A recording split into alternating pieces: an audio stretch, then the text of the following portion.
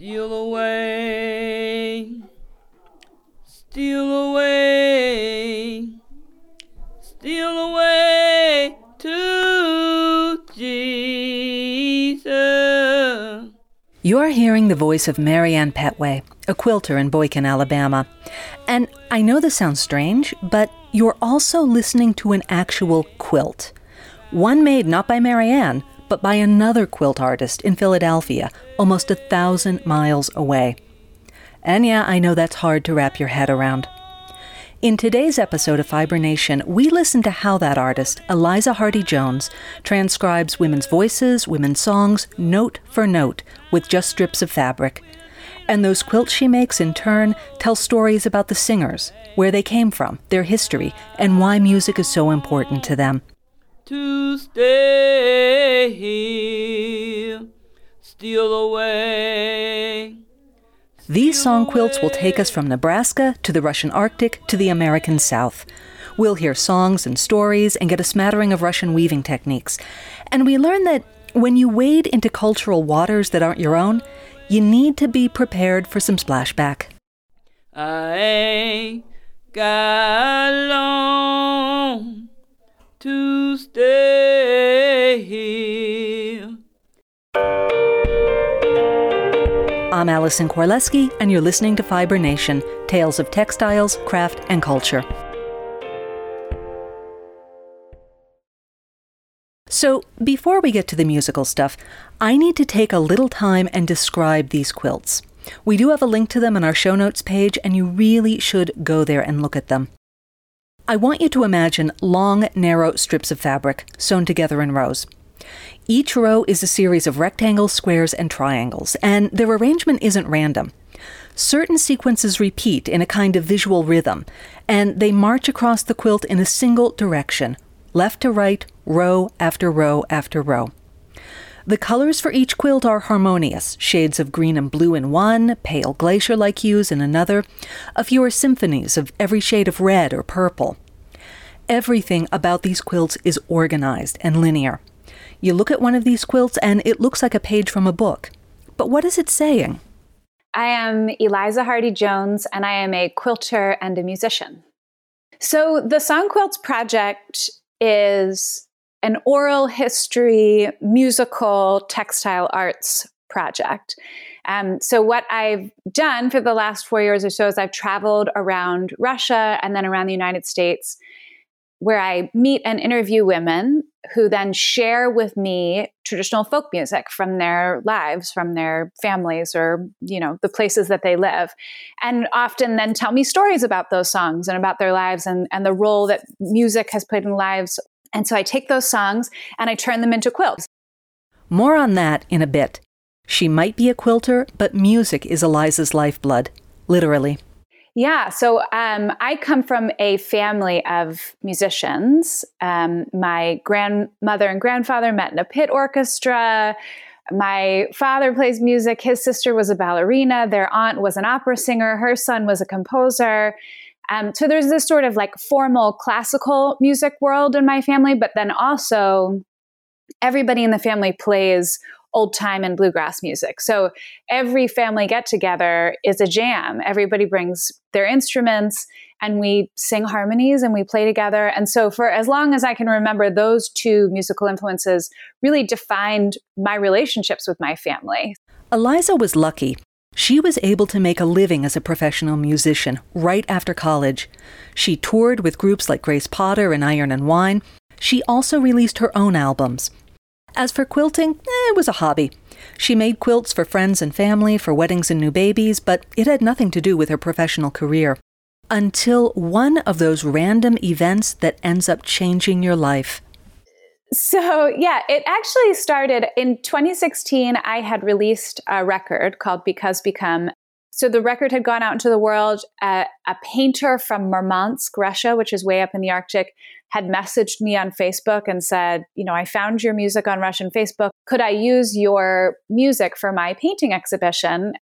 And then next, the woman who had organized this exhibition, Ekaterina Shirova of the Arctic Art Institute, was messaging me and calling me. And we were talking about what the Arctic Art Foundation does and about textile traditions and the really rich history of textile traditions in the Russian Arctic, and about folk music and folk songs and folk culture and soft culture and women's work.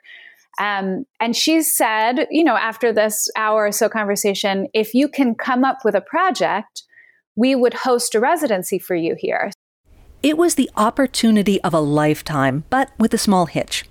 Remember, Eliza was primarily a musician, and they wanted a visual artist. Her quilting hobby was about to become a lot more than just a hobby. So you've come up with an idea, something about folk song traditions and textile traditions and traditional women's work, but it's pretty amorphous.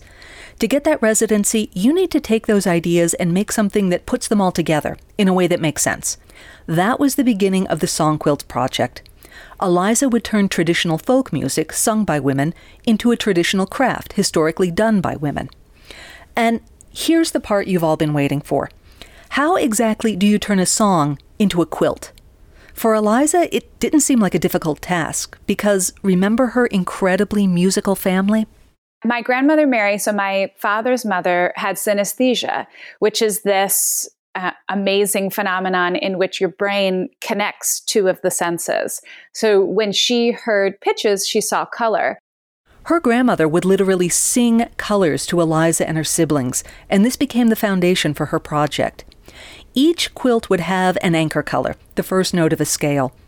Every other color in that quilt would then flow from that first color. And then she had to actually score the piece. So the easy version of this is it's very, very simple. And it's simply that rhythm is represented by shape. So the basic quarter note rhythm is a 4-inch square, and smaller rhythms are half square triangles and larger rhythms are rectangles.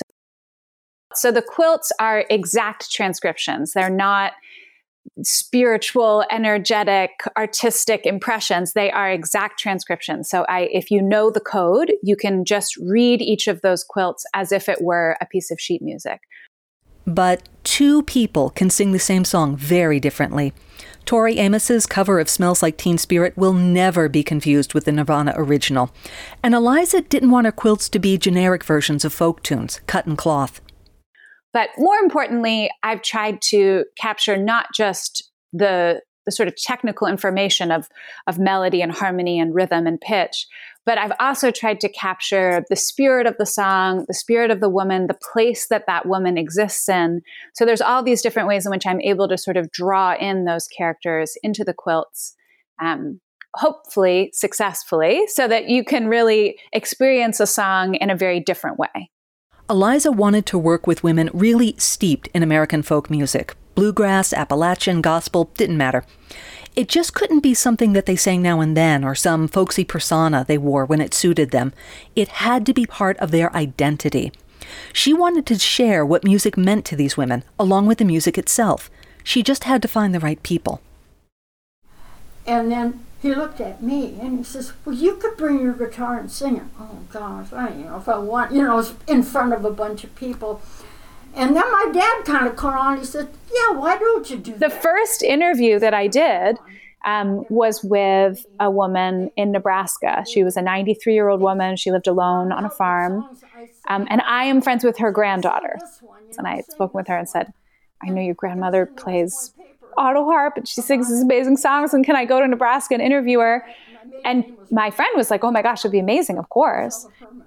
And it was in there, and Marcella Herman furnished the music, and I thought, oh. The rest of the women's family wasn't nearly as excited, however, because, let's face it, when a stranger contacts your 93-year-old grandmother and goes on about singing and storytelling and turning her into a quilt, that sounds pretty weird.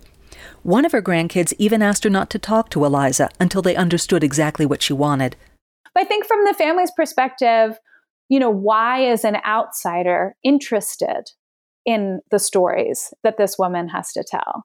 Why are they interested in recording these stories? And what I tried to communicate with the family is that I'm recording it for them as much as I am for me. That as soon as it was over, I gave them all 4 hours of tape and said, here are these now recordings of your grandmother talking about being 10 on the farm and what it was like getting married and what it was like when her parents died. That there's this thing about oral history that is so special to the people connected to it, but it's also so special for those of us who don't even necessarily know that person. That you don't need to be famous for your story to matter.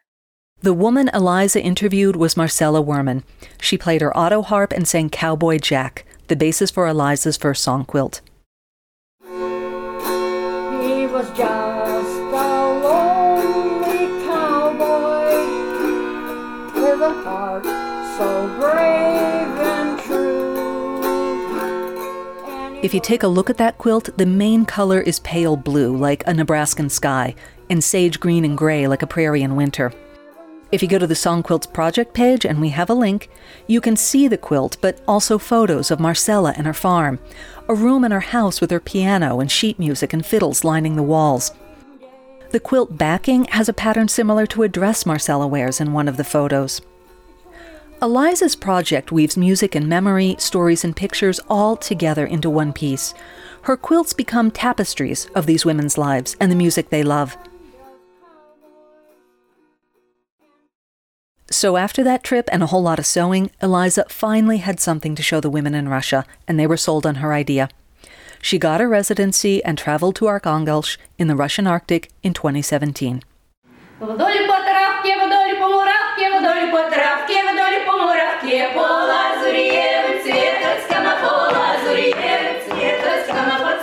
That trip was exhilarating. She was surrounded by artists and musicians and folk art and lots of textiles.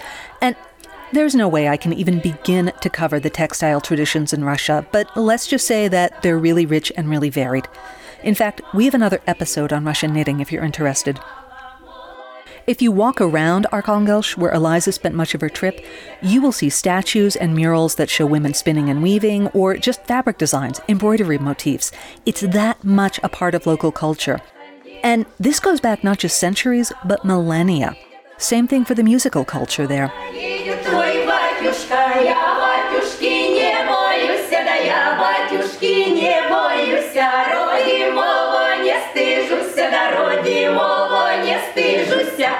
The four women you're listening to are Tatiana Kostunova, Tatiana Panova, Ekaterina Karlinova, and Tatiana Golskaya, who all sing as part of a national folk choir. Their quilt is several shades of blue and gold. It's based on the cover of a CD they'd recently released. And you can see the emphatic rhythm of their song in the quilt. And there's something else going on that you might not see right away. To better understand, you need to know how a quilt is made. A quilt is 3 layers, top, bottom, and some cotton batting or wadding in between. In quilting, you have 2 main design elements. You have the piecing, which is the stitching together of cut fabric to create a larger design. And you have the quilting, which is the actual stitching you use to connect those 3 layers of fabric together. And that is where I introduce very traditional weaving designs from different villages from which the songs have come. That quilting area is where I absolutely get to draw in these textile traditions, just sort of like an architecture of feeling that I get to pull into the quilting. Just like with Marcella in Nebraska, Eliza was trying to get as much of the women into her quilts as possible, referencing their history, environment, and culture. But on that trip, sometimes people got a little concerned that Eliza didn't want to honor their culture so much as appropriate it. Coming up after the break, people can get a little weird when you bring out a microphone, even if they were the ones who asked you to bring it. Okay, we're back, and Eliza is in Russia and meeting a ton of artists and musicians and is just thrilled by everything she sees and hears. She's making recordings, taking photos, and learning what she can of the local fiber traditions. She's eager to incorporate all of this, the music, motifs, the cultural history, into her work. But Ekaterina, the woman from the Art Institute who organized Eliza's residency and acted as her guide, was pretty skeptical sometimes. She had expressed to me that she was very uninterested in working with a colonist, that she did not want to introduce an artist with a colonial mindset into the Arctic, essentially to manipulate and to use the culture of the Arctic for my own gain without having it be a true dialogue and a true conversation between people from different places. That she really wanted to make sure that I wasn't just traveling to the Arctic to like steal people's stories and songs and heritage and then take it back and make it my own. Eliza understood Ekaterina's concern, but this still felt like a slap whenever she brought it up during the trip. Eliza had been open about her intentions. She was careful to explain what she was doing and how she would use the songs and recordings, and she was sharing her own musical heritage and stories with the Russian women she met. Cultural exchange might be a diplomatic cliché, but that's what Eliza was trying to do. Our folk culture helps us to understand who we are. It helps us to determine our national identity. So in the 1930s in America, the government, the Library of Congress, sent out ethnomusicologists to preserve American folk music because it's our cultural heritage. It's what makes us who we are. And the same thing is true in Russia. Those folk songs, it's so tied in with how we understand our national identity, our regional identity. It created something of a stressful dynamic. Ekaterina had set up every meeting and was Eliza's translator. But the schedule was packed, and often there wasn't time to fully explain things. Sometimes Ekaterina was really happy with the project, sometimes really disappointed. Eliza found her own mood bobbing up and sinking down based on Ekaterina's approval. And this led to constant self-evaluation on her part. Why was she doing this? Was she the only one benefiting? Was she honoring or appropriating? Ekaterina became that voice in her head, the one that most of us have, that hopefully keeps us honest. The Russian trip ended and Eliza returned to the States, where she continued working on her quilts. But again, not always without criticism. So early on in the project, I had interviewed, maybe 3 women from the United States and then the handful, 4 or 5 women from Russia. And then I had started to present this work at quilt guilds and saying, this is an ongoing project, but this is my, ideas, and sort of using it as a way to talk about different cultural traditions and how much women's voices contribute to our cultural identity and all of that good stuff. And this amazing woman, Vernice Danels, raised her hand in my presentation and said, "Why are you only interviewing white women?" Quilting has a long history in African American culture, but Black contributions to art, like Black contributions to music, have long been ignored or whitewashed over. We leave out their contributions to our musical traditions, to our art traditions, that we've sort of co-opted all of those things as our own and pushed them aside. And this is a huge phenomenon that we struggle with in the United States about whose stories are we leaving out of a narrative, who do we choose to let into the room, and who do we keep out of the room. Eliza had been wrestling with this for a while, and Ekaterina's voice in her head amplified the issue. She wanted to showcase as many women as she could, but everyone she knew was white. And that speaks so much to who we are as a people, that even though we like to think of ourselves as this great melting pot and that we all live in this post-racial, beautiful world, that we still operate in very segregated circles. And at the same time, she told me she didn't want to be a white woman Googling Black folk singers to help in her project. So when Vernice Danels asked her that question, why she was only working with white women, Eliza tried to explain. Vernice had a better solution. So she came up to me afterwards and held onto my arm, and she sang just as close as a human being can sing to your face. And she sang The Banks of the Ohio. And we were in the lobby of this hospital. And so it just was like, filled 100 feet of glass. And it was just so powerful and so beautiful. It turns out Vernice lived only a few blocks from where Eliza grew up. Eliza visited her. Vernice made pudding. They talked. Vernice sang. They talked a lot more.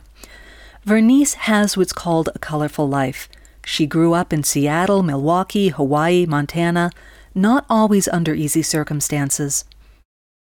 She is the daughter of immigrants. So her father was Uzbek and her mother was from the West Indies. She was sort of Arapaho West Indian. And when her parents married, they didn't speak English. And there were anti-miscegenation laws that made it illegal for people from different races to marry. But because people didn't know the difference between brown people, they were allowed to marry. So they had this sort of like sneaky marriage. For the project, Vernice chose a song about a dying hobo. She and her family were uprooted from a squatters' camp in Seattle in the 1960s and took a long train journey to Milwaukee to stay with a relative. That experience stayed with her all her life. And we got on the train, and we had 2 of those old steamer trunks that when you open them, they stand upright and they have little drawers. And nothing else, including money to eat. And it was, I don't know, a 3 or 4 day.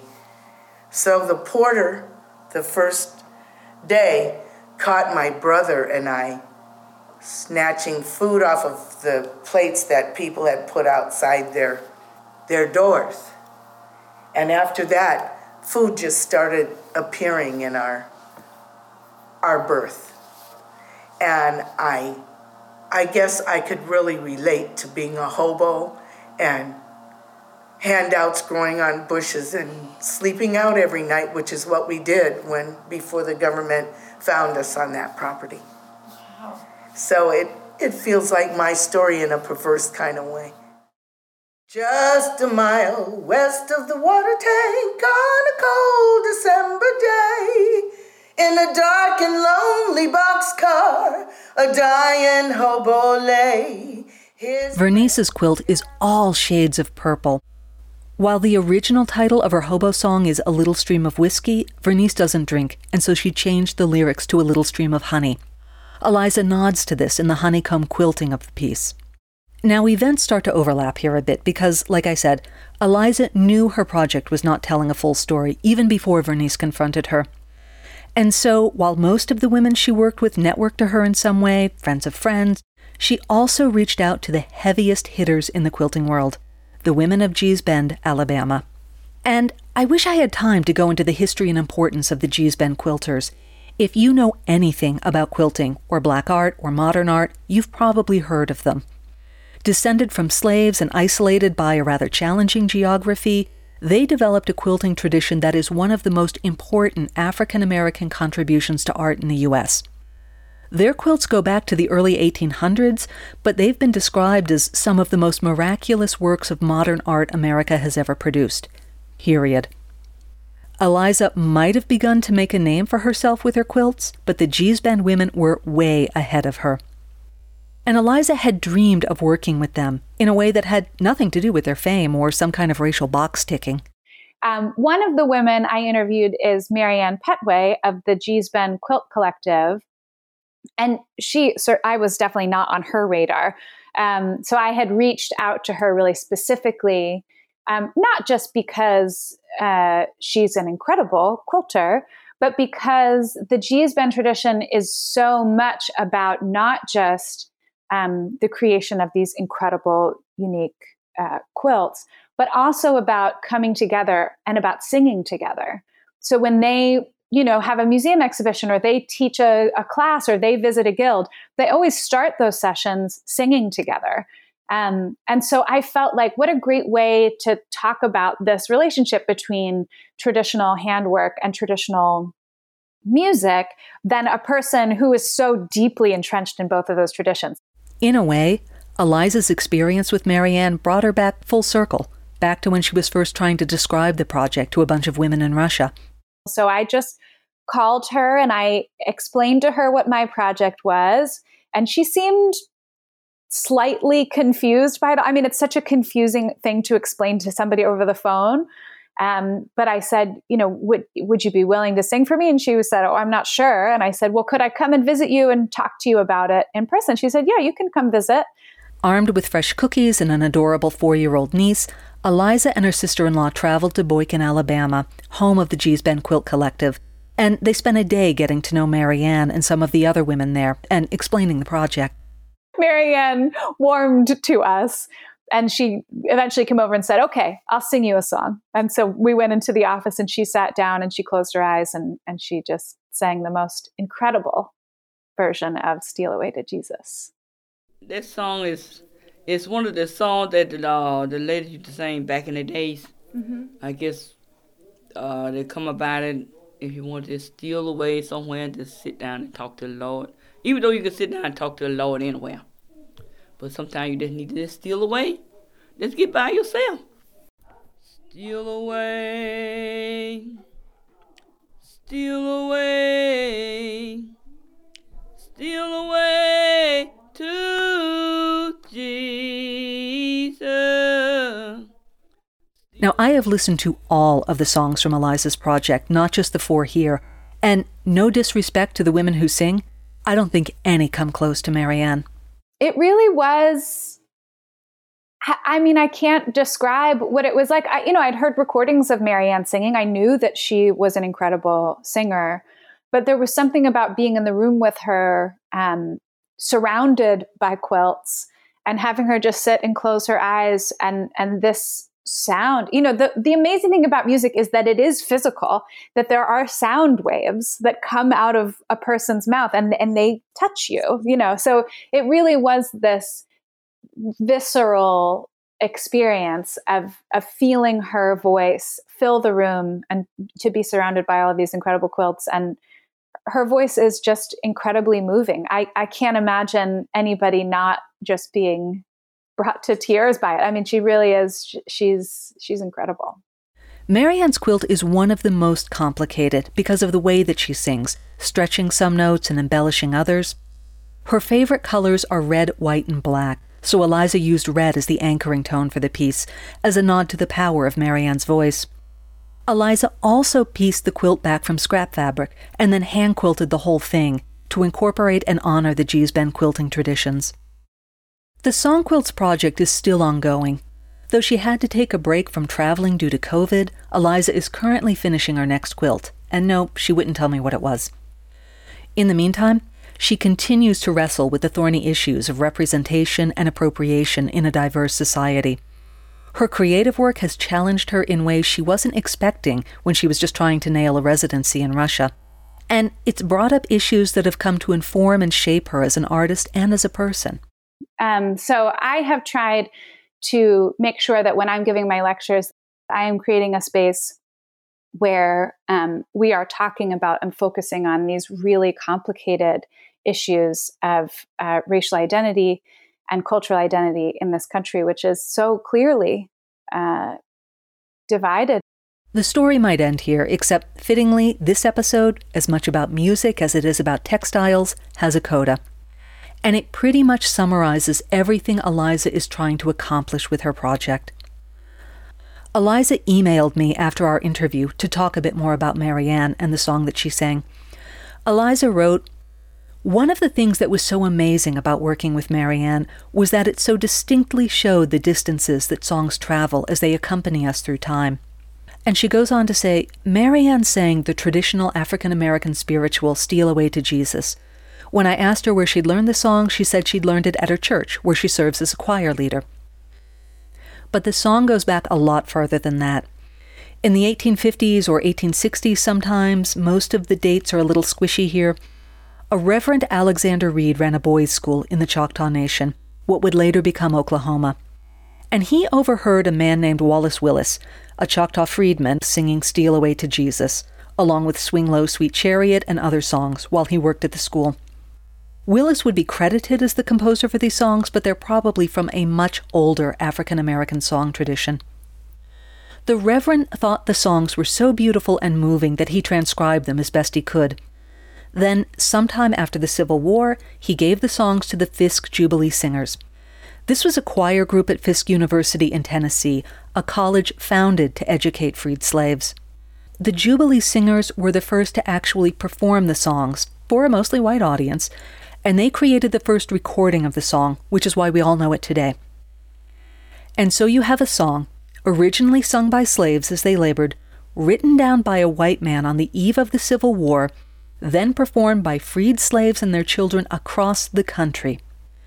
This is the song that made its way to Marianne's Baptist Church in Alabama, where she sang it to Eliza, who transcribed and shared it yet again, this time in fabric and thread. Thank you for listening to Fiber Nation. If you like what you hear, please rate us and leave a review at Apple Podcasts or wherever you listen. Your reviews help other people find us. Fiber Nation is produced by me, Allison Korleski. Our producer and audio engineer is Daisha Clay. Fiber Nation is part of Interweave and Golden Peak Media, and our executive podcast producer is Jared Mayer.